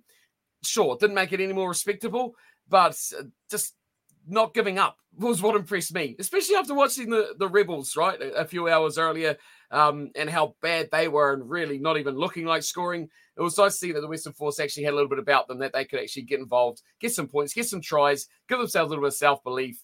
Not the result they wanted, not the night they wanted. They were outplayed. I mean, the Hurricanes were really, really good. And much like I said earlier, it was a game like a lot of these games where the better team didn't show that ruthlessness to demolish the opposition. They just got out, impressed, got a good lead, and then, did the big brother thing and just told them to just calm down, have a little chocolate milk and just take it easy for the rest of the game. But the Western Force didn't do that. So, that's why I was quite happy. Good to see the grandpa Chase Tiatia still He's not as fast as he used to be, but still good. And Jordi Villion, man, a bit of a surprise to see him start in that number 9, but looked pretty good and actually supported well for his try. Got around the park nicely. Another nice looking early days, but a little number 9 option from him there as well. But yeah, the Hurricanes were good. Did what you expected. Got the lead. And Kenny Naholo is an absolute... a behemoth and beast doesn't do the size of that man anymore. I was shocked at how huge he was. Just the bulkiness of the guy. He makes Almua look small. So I'm looking forward to how devastating he's going to be this season. But yeah, Western Force were all right. I think they'll beat the Rebels. They got a few little things about them, a little bit of experience. I think Nick White looks like he wants to lead that team. He looks like he wants to force the players into, getting a bit of professionalism, getting that old man who's going to tell the young guys off and force them to play how they want to play their game. So, a few little pluses for the Western Force, a couple of tries. Beat the Rebels. That's number 1 priority, as it has been since they got kicked out. Yeah, look, I mean, they clearly, Twiggy's gone shopping, bought himself Nick White, Ben Donaldson, Hamish Stewart, has given you that, has given that kind of, that 3-quarter line to control the game there. So yeah, they shouldn't they should have enough experience there to lead and basically start the growth of a more homemade team. Hopefully, if we're looking for longer term. Look, Kenny Naholo is. I remember watching him down in the preseason game for Taranaki and seeing him finish the game in the moon boot. Unfortunately. And that's been his big Achilles heel, or as it were, well, not necessarily literally Achilles heel, but that's been his problem for the past few seasons, where he's bounced around the Chiefs and the Crusaders, is he just can't stay fit. He's just, and hopefully he's got the balance of power and conditioning right this year, so that actually he actually can stay fit and doesn't just break. Unfortunately, it's been his problem. But I thought from the highlights at least. Morby looked like the better of the two of them. Got himself a try and got to put himself about. So when you have a bench that includes Rackety Stones, Lomax, Iossi, Roy Gard, Ryasi, you don't have to worry about the last 20 minutes, right? You've got guys who are going to come on and, as Ryasi did, score tries and just look after you. You don't have to. You're not going to have a drop off, which some of these teams, like your Western Forces, your Rebels, your Moran Pacificas, will do. The Hurricanes are not going to, if that's the kind of bench they're going to be running. So, yes, I think we both were kind of negative about their possibilities this season. And the Hurricanes didn't really see them doing, obviously making the finals and stuff, but not making the final, or not really having a chance of making the final. Now, should we read too much into this one? Probably not, because I was about to, wasn't I? Let's be honest, I was about to go, hey, look, they could be finalists. Don't get carried away, folks, just like I very nearly did there. Wait till the Hurricanes have some more stronger opposition. Look, the Force missed 40 tackles in this game. So, yes, they kept trying, but unfortunately, the trying wasn't good enough to really test this team. And we'll see what the Hurricanes have got in the coming weeks. And getting a yellow card so early in the game, too, from Mr. Magic Potter certainly didn't help. 3 minutes in getting a yellow card when you're, the underdog so heavily already. If they could have kept 15 men on the field, it's probably goal number 1, right? Give yourself the best chance. Two yellow cards, one at the start of the game and one not far after half time. No, not oh, great. My word. Hi, boys. Right. This weekend, our main goal is keeping 15 players on the pitch. Hey, boy, low expectations there. I mean, it's the Rebels, though. Literally, for me, if I was going to training, that would be it. It's the Rebels. Sure, it's in Melbourne, but look, we should be wanting to win this game. This should be number 1, tick of that calendar, win. If you ain't got 15 men on the field, that's going to become quite hard. So keep 15 guys on the field. I think the rest of the, platform may be there for them. I think they look better than the Rebels. So over the next 3 weeks, we'll learn more about the Hurricanes. So they've got the Reds, the Blues, and then the Crusaders. After that Crusaders game, we'll have a pretty good idea as to where the Hurricanes stand. I think Reds will be good. The next, in front of an empty crowd. You'll be able to hear all the calls by the players. That's one of the benefits of playing Super Round. That's harsh, isn't it? Dear me. Anyway, next up, Blues versus the Fijian and Drua. Now, look, first thing to say, Blues, why have you taken so long to go back up to Whangarei? Go up there. They want to see games. They never see games. And as we know, if something has rarity and scarcity, people want to have it, and hence they turn up and you have a good atmosphere, and especially in an appropriately sized stadium, which they've got up there in Whangarei. So head up there, get a good atmosphere, and it'll look much better and sound much better on the telly. Hint, yes. Hint. Up there, now you caught the first half, I caught the second half of this one, and by the time I was watching it, it was effectively over. 29-3 at half time. The Blues put this one to bed by half time, didn't they? Yeah, this was much like the Hurricanes game, really, in the way that these two, it's that the Blues played the game, started fairly well, a couple of tries 3 tries in the first 20 minutes. They were well on their way. What disappointed me with the Drua, though, they just didn't seem to be able to capitalize on their opportunities. That was the biggest disappointment from this team. We know they got the weapons. We know they got the players. They got that continuity this season as well. Not too many changes like other sides have had. You look at the stats for the game as well. They had the opportunities. They were pretty up there with their possession and their territory. They just couldn't put the ball over the line. And they had, of course, the yellow card to Finney Christie in that first half as well. If anything, to me, this has made the Blues look slightly better. I thought they were going to not struggle with this game, but I thought the Drua would have put up a bit more of a fight against them. I thought they would have, not defensively, but I thought, we would have had a real high-scoring game with both sides wanting to run and play. And we certainly saw the breaks. We certainly saw the opportunities. But for the Drua, we just didn't see the finishing touches, which is a shame. And hopefully they do clean that up in the coming weeks for that side. So that's my biggest takeaway from that. I think the Blues just cruised. Concern, Perifeta goal kicking. I mean, what the hell happened there? I still have troubles, with the Plumbers, with the Perifetas. And it's been issues that have been there forever, right? But they got a lot of standouts, right? Your Sullivans certainly looked really, really good in that game. And we saw quite a lot of bump and runs and the big boys doing some work as well. So Tutus and Papali'is getting tries. So, the Blues did what they wanted to do. I want to say I look at that game and go, they impressed me more than I thought they would have. So I kind of would put them up in my expectations, especially next weekend. Well, for this weekend now, it's Monday, isn't it? Yeah. So question marks around set piece, right? Against the Fiji and Drua, you shouldn't be losing 6 out of 13 scrums, right? You should be scrummaging better than that. You should not be worried about that. You shouldn't be losing 3 out of 13 lineouts. So I think against the Fijian and Drua, they got away with it. But that kind of platform, that kind of set piece, I really don't think is going to be good enough for this Blues team going forward. So they need to sort that out.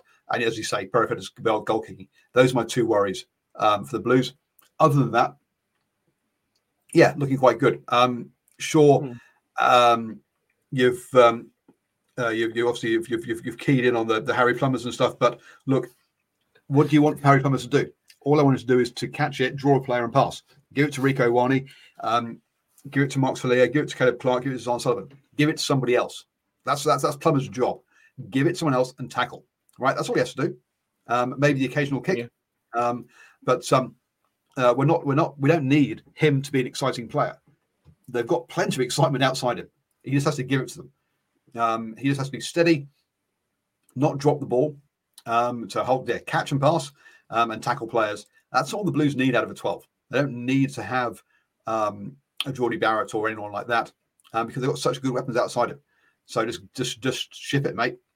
Draw and pass. That's all you have to do. And a guy of his experience, the amount of time he spent playing at NPC and now Super Rugby level, he should be able to do that. Yes, he takes a lot of flack. Just get rid of the ball. and let other people, let the players make the plays, because they will do.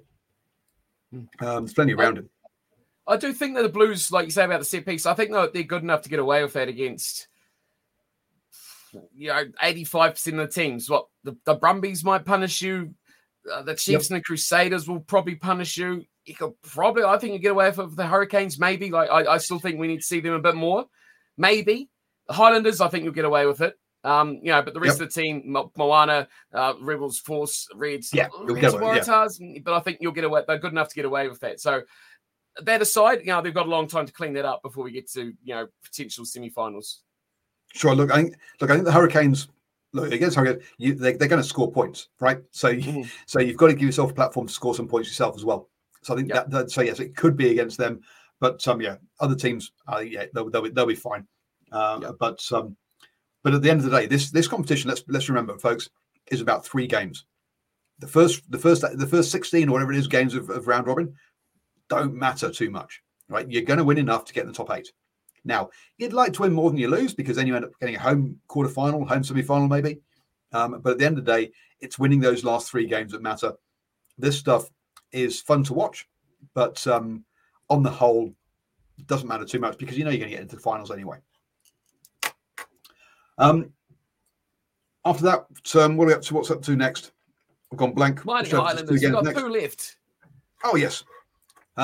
Which is good because we're only an hour and 20 minutes over time already. Standard. Highlanders, Moana, Pacifica. Now, we've been talking about moral victories in this one, or Stephen has. This one is definitely a moral defeat, a moral loss for the Highlanders. Brumbies beat the Rebels 3-30. The Hurricanes put away the Force 14-44. Highlanders, 35, so less points than the Hurricanes. 21 by the by Moana Pacifica. Highlanders, your defence needs to be a lot better. Nocturnal Rights, Highlanders are on the board. They are, but not much more than that, to be honest with you. I don't think. Look, expectations and results, okay? Deliverance on expectations. What are expectations? Beat those 4 teams. Beat Moana, beat the Force, beat the Rebels, and beat that other, the Waratahs. Waratahs or the Reds. The draw, yeah. But, beat 5 of those. Hey, let's be optimistic. Beat those 5. I don't really care. Yeah. Would you call it a moral loss for the Highlanders or a really big moral victory for Moana? I think the Highlanders will be happy. Look at the spin doctor. Look at the spin doctor coming out. The Highlanders typically struggle to... Look, if this was 2 seasons ago, I believe this game would have been 24-17. I think the Highlanders are getting better at actually scoring points at the possible sacrifice of their defence. And Moana have shown, I think for them, they've actually proven that they are better than we expected they were going to be, right? They're a lot better than we expected they're going to be. I thought, I agree. Highlanders will look at this and say they weren't as good as they should have been, definitely. But they got the win. So that is number 1 priority. They're on the board. And that to me is what matters the most to them. But yeah, Moana looked really, really good. I was impressed by them. I think they were a bit not lost, but I think their initial game plan and how they wanted to play didn't work. And they adjusted really well. They looked to other avenues and other paths and other tactical ways to play their game. And I thought they adjusted really, really well. I think they lost their way a bit when they lost Danny Tuala for that 10 minutes. But they certainly, when he come back, things adjusted themselves and they got back on their horse very, very quickly. So a number of players today, I think having an experienced number 9 for that, I think Anade was really, really key for them. When they worked out how they wanted to use Julian Salvia, he was key for them. And I thought the finishers, the Wongs and Tualas, they were pretty strong as well throughout. And Anisi, the blonde-headed number 8, what a player. A great little player, really, really good. And for the Highlanders side of things, hang on. That's a good. I mean, hair. Now we're into important topics. Blonde? No. I think that's clearly bleached. That's bleached white. That's not natural blonde anyway. But anyway, move on. I'll yes. On the Highlanders side though, the 10-10 combination of Patchell and Gilbert worked really, really well. Having 2 number 10s, who needs an inside centre? No one. Just play with 2 10s. I think Gilbert's going to be he's going to be literally up there with, at the end of his career, with the Highlanders as a bit of a club legend, because he's already been there a few years. He's really starting to build in his role and his responsibilities in this team. He's becoming a real key cog into how this team operates. And he's not out and out best player that's going to be playing internationally.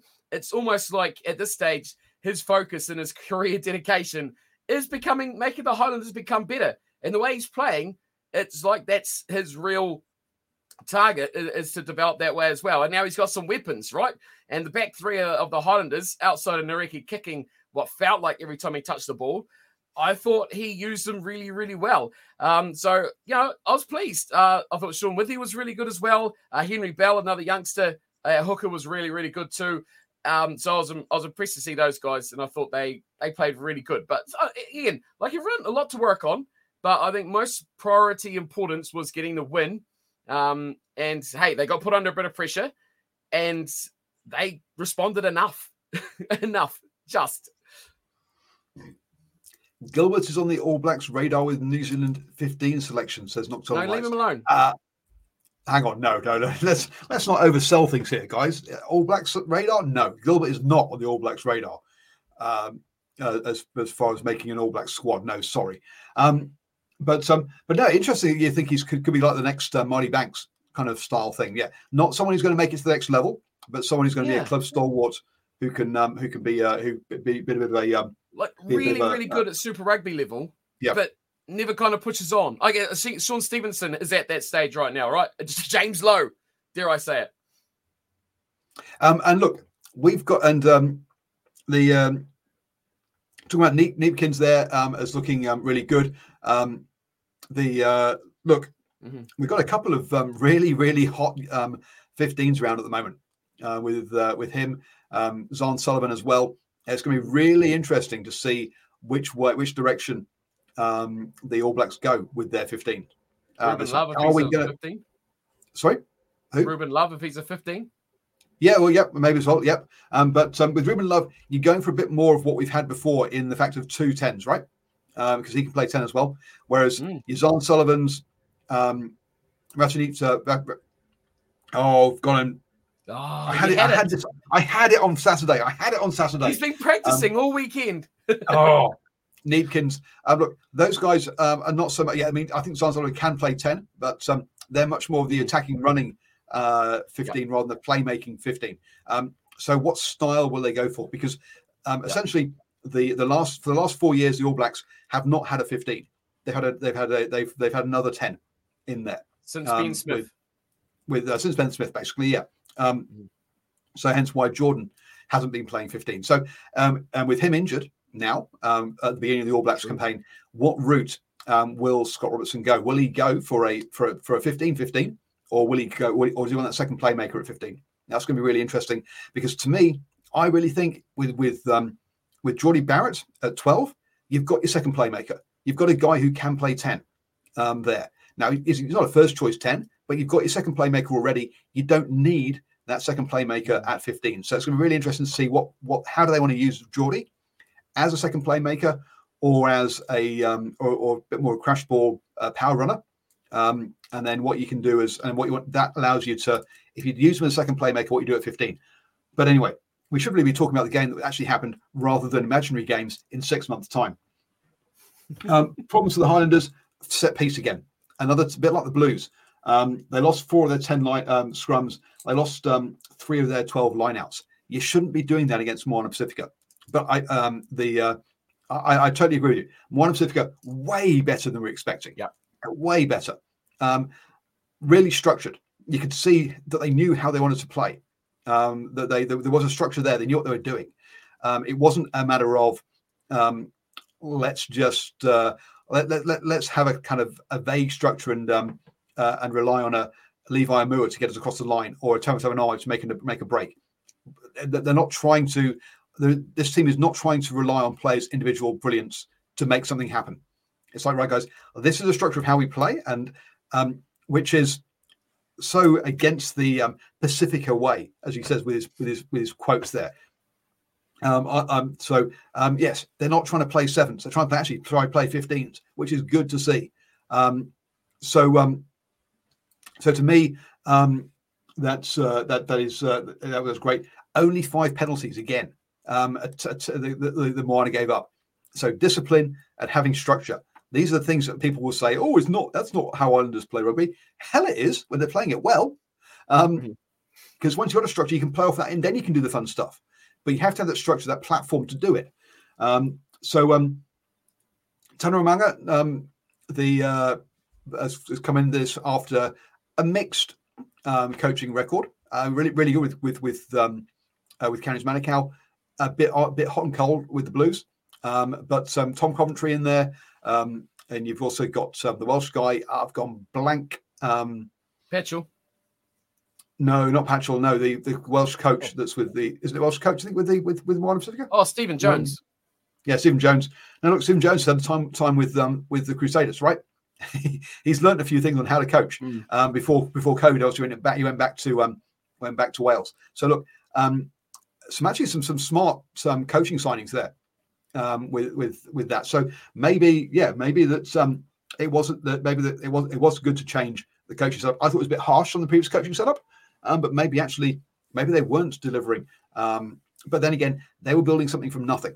At least these guys have got something. Now, admittedly, also, it looks like Moana Pacifica throwing out part of the structure by playing all over the place and having to move their games from North Harbour Stadium because the turf's no good to play in Hamilton, which is another change. But anyway, aside from their off-field issues, looking really good on field. Now, do I expect them to make the top 8 and make playoffs? No, we're not. Let's not get ahead of ourselves. But we're looking at a team that actually that you're going to have to play to beat them, right? You're going to have to turn up, and that's a good thing here. You get to score your points, and that's stage 1 for Moana Pacifica, right? They're a new franchise again. They've had 20 changes in this squad. It's a brand new squad. Make yourself difficult to beat. And then you can start and go and move on from there to actually think about start winning games. So yeah, really impressed by their opening game, and let's hope it's not a flash in the pan. Indeed. The way to finish things off, state of origin, as it were, with the Weds hosting the Waratahs. The Reds hosting the Waratahs.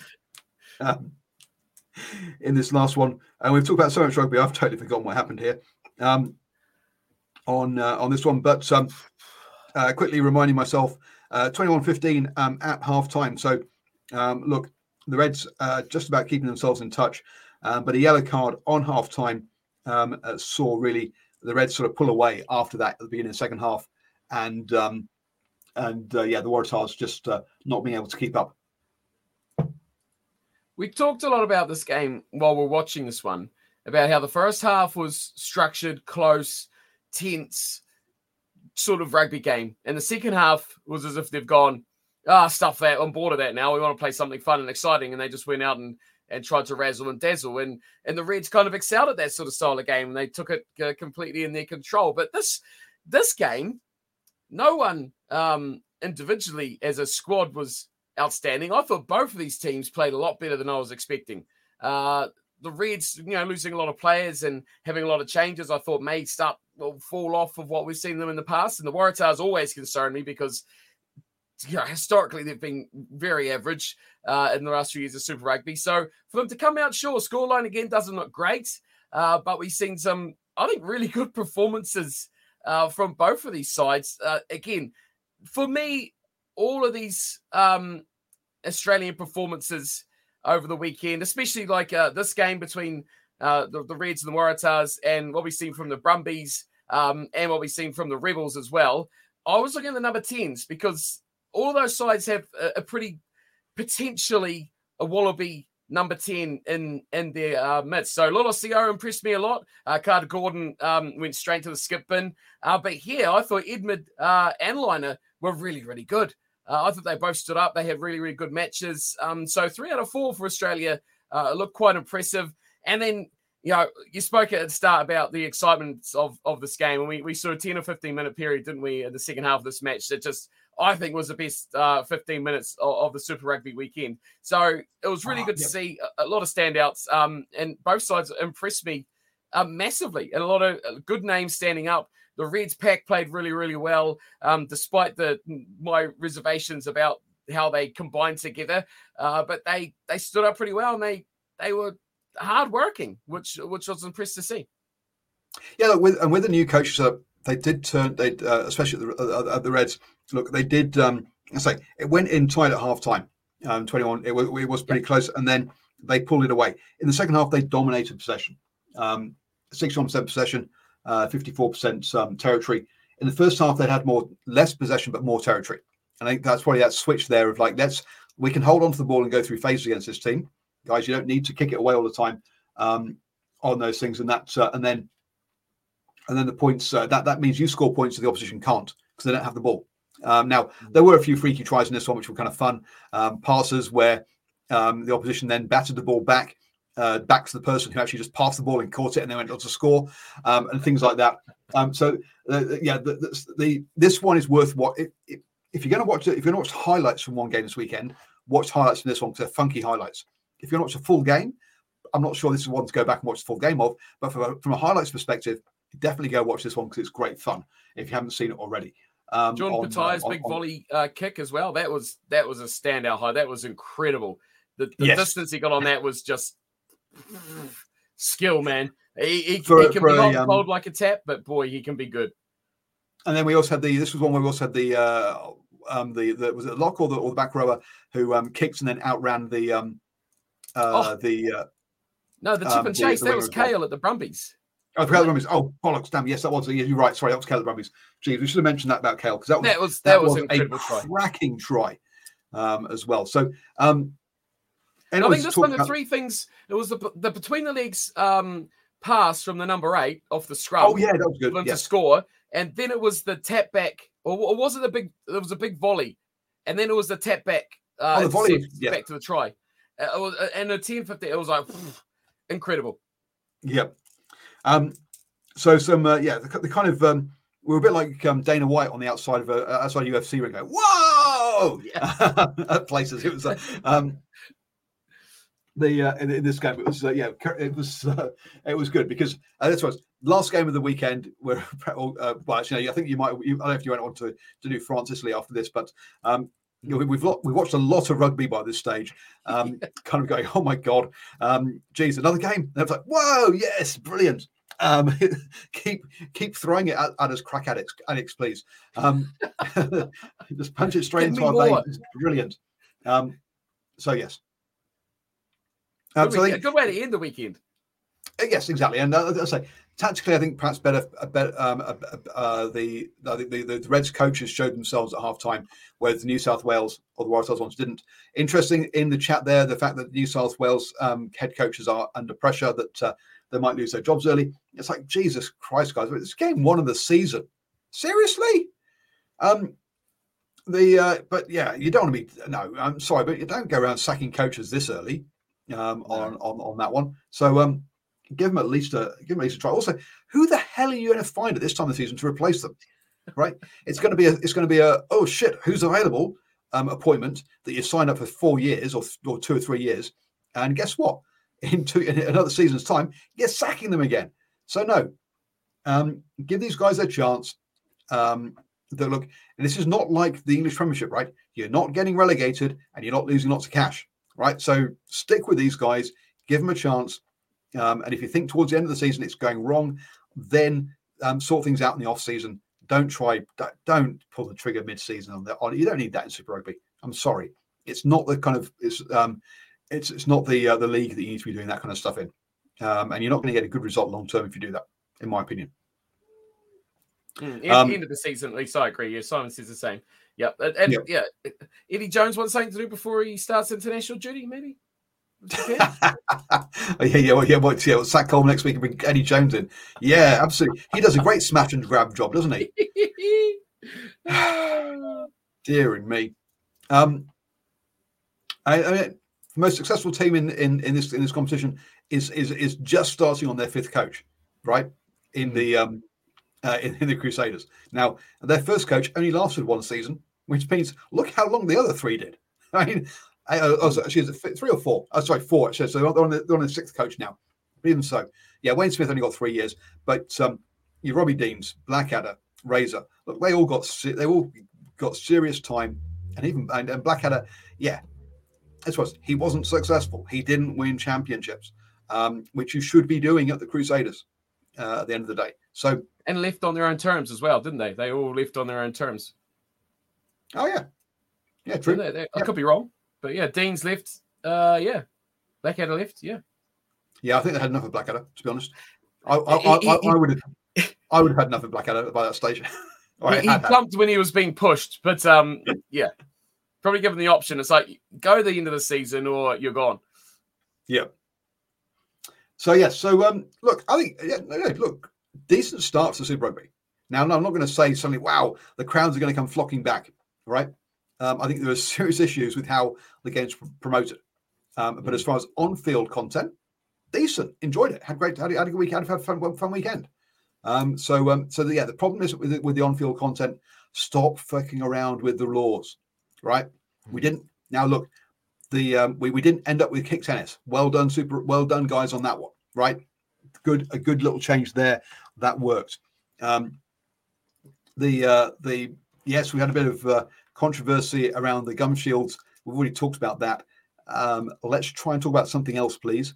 Let's not focus on a couple of something that's trying to keep these guys from actually from being brain dead in 10 years' time. And let's focus on what the fun things that happened this weekend. Because some great tries, some close games, some not so close games as well. That's cool. Not every game's going to be close, but we had a couple of close ones, and some fun plays. So I enjoyed it. You know what? I feel like Super Rugby was a bit tame. Not tame on the action, but tame on the way it was officiated. I don't think it was as strict, I think, as we've seen in Six Nations. I know I'm not criticizing. I kind of liked it. I've seen a lot of things we saw where we were like, oh, that's a yellow, cut and dry. You know, he's touching here on his head, he's gone.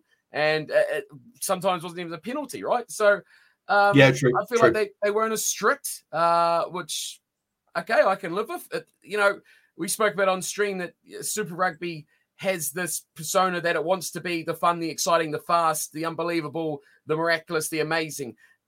And I kind of feel that goes hand in hand. Shaw is going to get a bit of criticism, but I think that sort of stuff does allow the game to be playing a bit more. But you just got to make sure it's in check, right? And not gets out of hand. So it can be a bit of a two-bladed sword there, but you know, from the way it went, nice and fun, nice and interesting. And one thing I think we did fail to mention, and I can't remember what game it was in, but the not straight feed to the scrum that got penalised. Boy, the sharp-eyed, I just thought about it then. It wasn't the game I watched with you, obviously. I feel like it was the Six Nations. I feel like it was Wales and Ireland. Wales got penalised for not feeding straight into the scrum.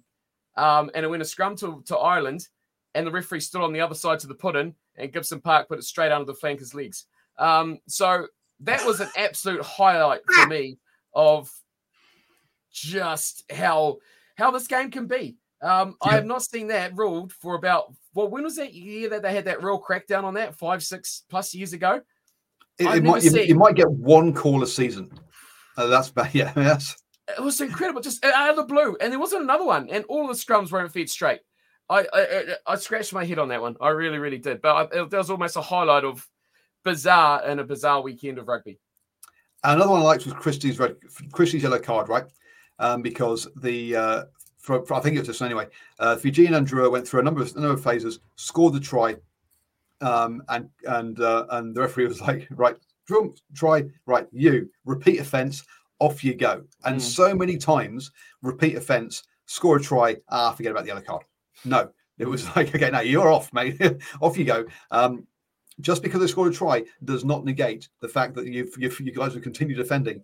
So the yellow card's going to come out. So I think it was Christie. I could be wrong. But it felt like it. But so I was happy to see that as well. I thought that was a good call by the refs. So we do call the bad ones, and so let's call some good ones as well. I do like how in the French game this morning too, there was a bit of almost a reasonable explanation for the Scots fans out there as well, with the try that Olivon scored, the only French try. If you haven't seen it, see it. You couldn't actually see the ball grounded in that try. It was a cluster of bodies. There was no ball. He claimed he went over the line. You couldn't see anything, but the referee said, on-field decision, try. Could you see anything to say that it wasn't a try? No, and he got awarded the try. That was instantly, it's like, had he said, I can't see the try, so I'm going to say no try, that wouldn't have been a try. And so I feel if you're a really hurt Scotsman, I know, again, France got the rub of the green twice on that one, but that perfectly explained how that law works, or that explanation for the TMO worked in two separate situations where exactly the same thing happened. Sure, you can probably see a little bit of the ball in the Scotland one, but in the way that the ref explained of saying, I can't see it, but I don't think it, I'd say no try, to I think he scored it, I'm going to say it's a try, and how the TMO responds to that and their reaction to get a final decision. So I thought that was quite interesting for anyone who wants to really compare how the TMO works and with the on-field call at the time. And there was a lot of going, yes, congratulations, they've changed the law, because it used to be try, no try, or any reason I can't give the try. Okay, those used to be called. There was a whole bunch of things. Yes, you're making the referee make a decision, right? And then immediately the Scotland one happens. It's like, oh, well, if he'd said, he can't say that anymore, right? Yes. You're winding yourself back to 4 years ago as to what the law was then, saying, oh, look, let's use that law, please, because we'd like to use that law now. Because the commentators need to remember the laws have changed and understand what the laws are. Anyone who's a professional commentator or professional pundit should go on a bloody refereeing course and have a refereeing update refresher every season. Because look, we're totally amateurs. We don't get paid for this. We thank you a lot for the donations that you guys give us, and it does help pay for things like my Sky subscription. But as an actual main source of income, this isn't it by a long shot. No. But we do thank you for the support you do give us, guys. So we don't have we can't justify taking a week off to go on a or whatever it is to go on a but for those guys, it's their job, their full-time job. Go take a week off, have a bloody umpire's course, and know what you're doing. Now, sure, some of them, like Grant Nesbitt, are so old they can't be running around the pitch. I understand that. So maybe don't make him do the actual physical side and the actual practical side, but at least explain the laws to him, please. And the names. So yes, sorry. And the names as well, so he gets the right ones. Yeah, look, he's been wonderful. He's been a great commentator, but that finished about 3 years ago. He's passed his sell-by date. Look, there's only about 3 or 4 bloody commentary positions in New Zealand. Give a younger guy a chance, hey? Look, like someone like me who's nearly 50, and like a young guy. I'm on the next flight, Sky. Give me a call. I have no prior engagements. The reviewer says the crowds aren't too bad overall. It needs to be consistent, though. It does need to be consistent, and it was patchy, right? Because the Melbourne Rebels were poor. And you got to feel a bit for the Force. They've been one of the sides that's had some of the most consistent support across this competition, and then to have that put on them was a bit was a bit out there. JK's ranting about the structure of World Rugby again. Yeah, I don't listen to JK, to be honest. Look, wonderful player, great mental health advocate, piss poor coach, and average pundit, in my opinion. Right? He likes the steps. Person, I'd say he's efficient. Wonderful. There's wonderful stuff, but some other stuff. Oh, jeez. Justin Marshall. I've got nothing against Justin Marshall. Look, at least he gets around the traps and goes to all the games. I think he has actually worked on his works in his profession, of which is being a pundit, which is being a caller. So I think he's actually making the effort there. So and isn't just relying on his name in the way that some other pundits are. Yeah, I reckon Marshall's good comments, man. I wouldn't have him as my main play-by-play, but definitely good expert comments. Guy, definitely fill in. I'm not a fan of Mills. I'm definitely not a fan of Wheeler. I can't stand the matey mate.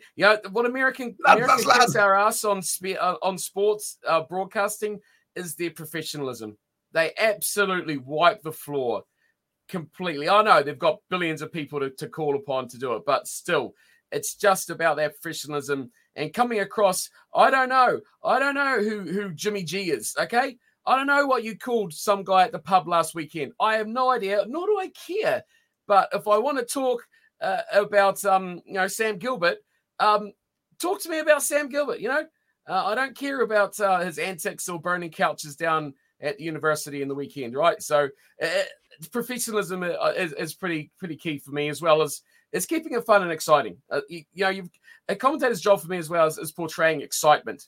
And I feel the Northern Hemisphere sometimes can lose that excitement. I think their professionalism is a lot better, but they lose out a bit on the excitement. So, everyone's got good and everyone's got bad. But, that's my take.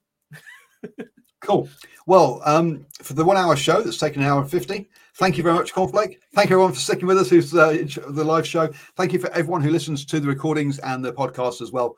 We do enjoy your feedback, so let us know your thoughts. Don't bother putting it on X or what's Twitter or whatever it used to be. I don't go there anymore, but we just broadcast there. But Facebook is probably the best place to get me on that, or Paul at nzsportradio.com. I do have an email address. Wow, how old school is that?